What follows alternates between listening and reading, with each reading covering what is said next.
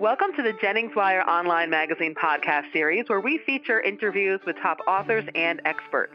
My name is Stacey Amaral Kaufman. I'm the radio director for the national PR firm Annie Jennings PR, the creator of Jennings Wire Online Magazine that offers powerful top market radio talk show campaigns with free unlimited media training and guaranteed deliverables, as well as her famous performance publicity program for major online TV and print media, where clients only pay for secured placements.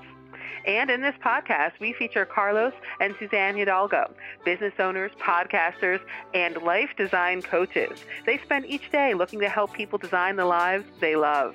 Having walked through their own life crises in 2015 and 2016, they made some critical decisions to put themselves on a different path, get back to their true selves, and live life to its fullest.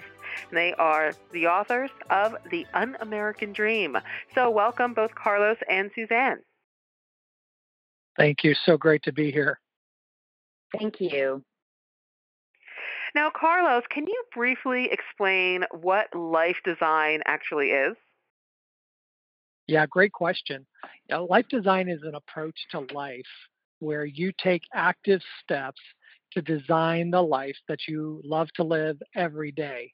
And so many times in our business, what we see as we coach people is they are letting life design them. They have fallen into jobs or relationships or a place in life because that's what people thought of them, or that's what they thought they should do. And it doesn't align to who they are at their core and their identity, and it doesn't align to their purpose. And life becomes dull, and it actually becomes a dull drum. And what we define as life design, again, is designing your life so you can live it wholeheartedly, and so you can live a life that you love every day. Now, Suzanne, why do you think it is that more people don't embody life design? I think it's simply because change is hard. We just grow content with the status quo. Everything in us loves repetition.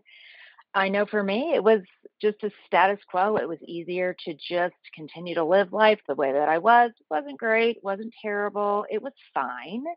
And to just kind of continue on with that, because making changes is difficult. Right. And now you've embraced this life designed, right, Carlos? And it's changed you and your relationship. Can you talk a little bit more about that? Yeah, we've certainly embraced it and continue to embody it. And it's really changed every facet of our lives. I think one of the things that we started to do first was work on ourselves as individuals. And there was a time where Suzanne and I were separated in our marriage. We wrote about that in our book. And we had to go get back to our truest form of ourselves before we could ever start to work on the truest form of our marriage.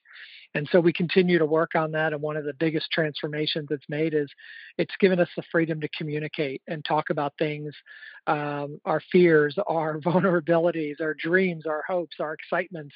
And nothing is out of bounds because that's what we all want as human beings. We want to be recognized and we want to be heard.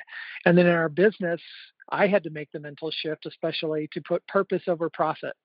And once we have done that, we are now year 4 into this new business that we have started. And we have seen that it not only fulfills our purpose and fulfills our desires of what we want to do and the thumbprints we want to put on the world, but we're also doing well on the profit side as well. Suzanne, what would you say are some of the outcomes that you have both experienced with life design? I think first and foremost for our relationship, just the deepening of the connection between us, a true intimacy with each other. I think that the choices that we make daily and on a broader scale it's put time back into our days.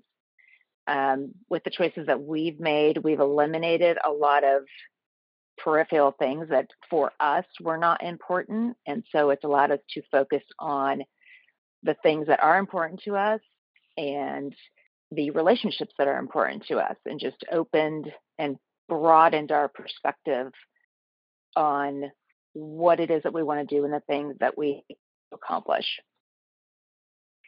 So all of this sounds awesome. And you would think, okay, of course, everybody wants to design their own life. So, Carlos, do you want to tell us how one can get started pursuing life design? Yeah, I think the best way to start is understand that it's not going to be an overnight fix. Things that are worth having very rarely happen overnight.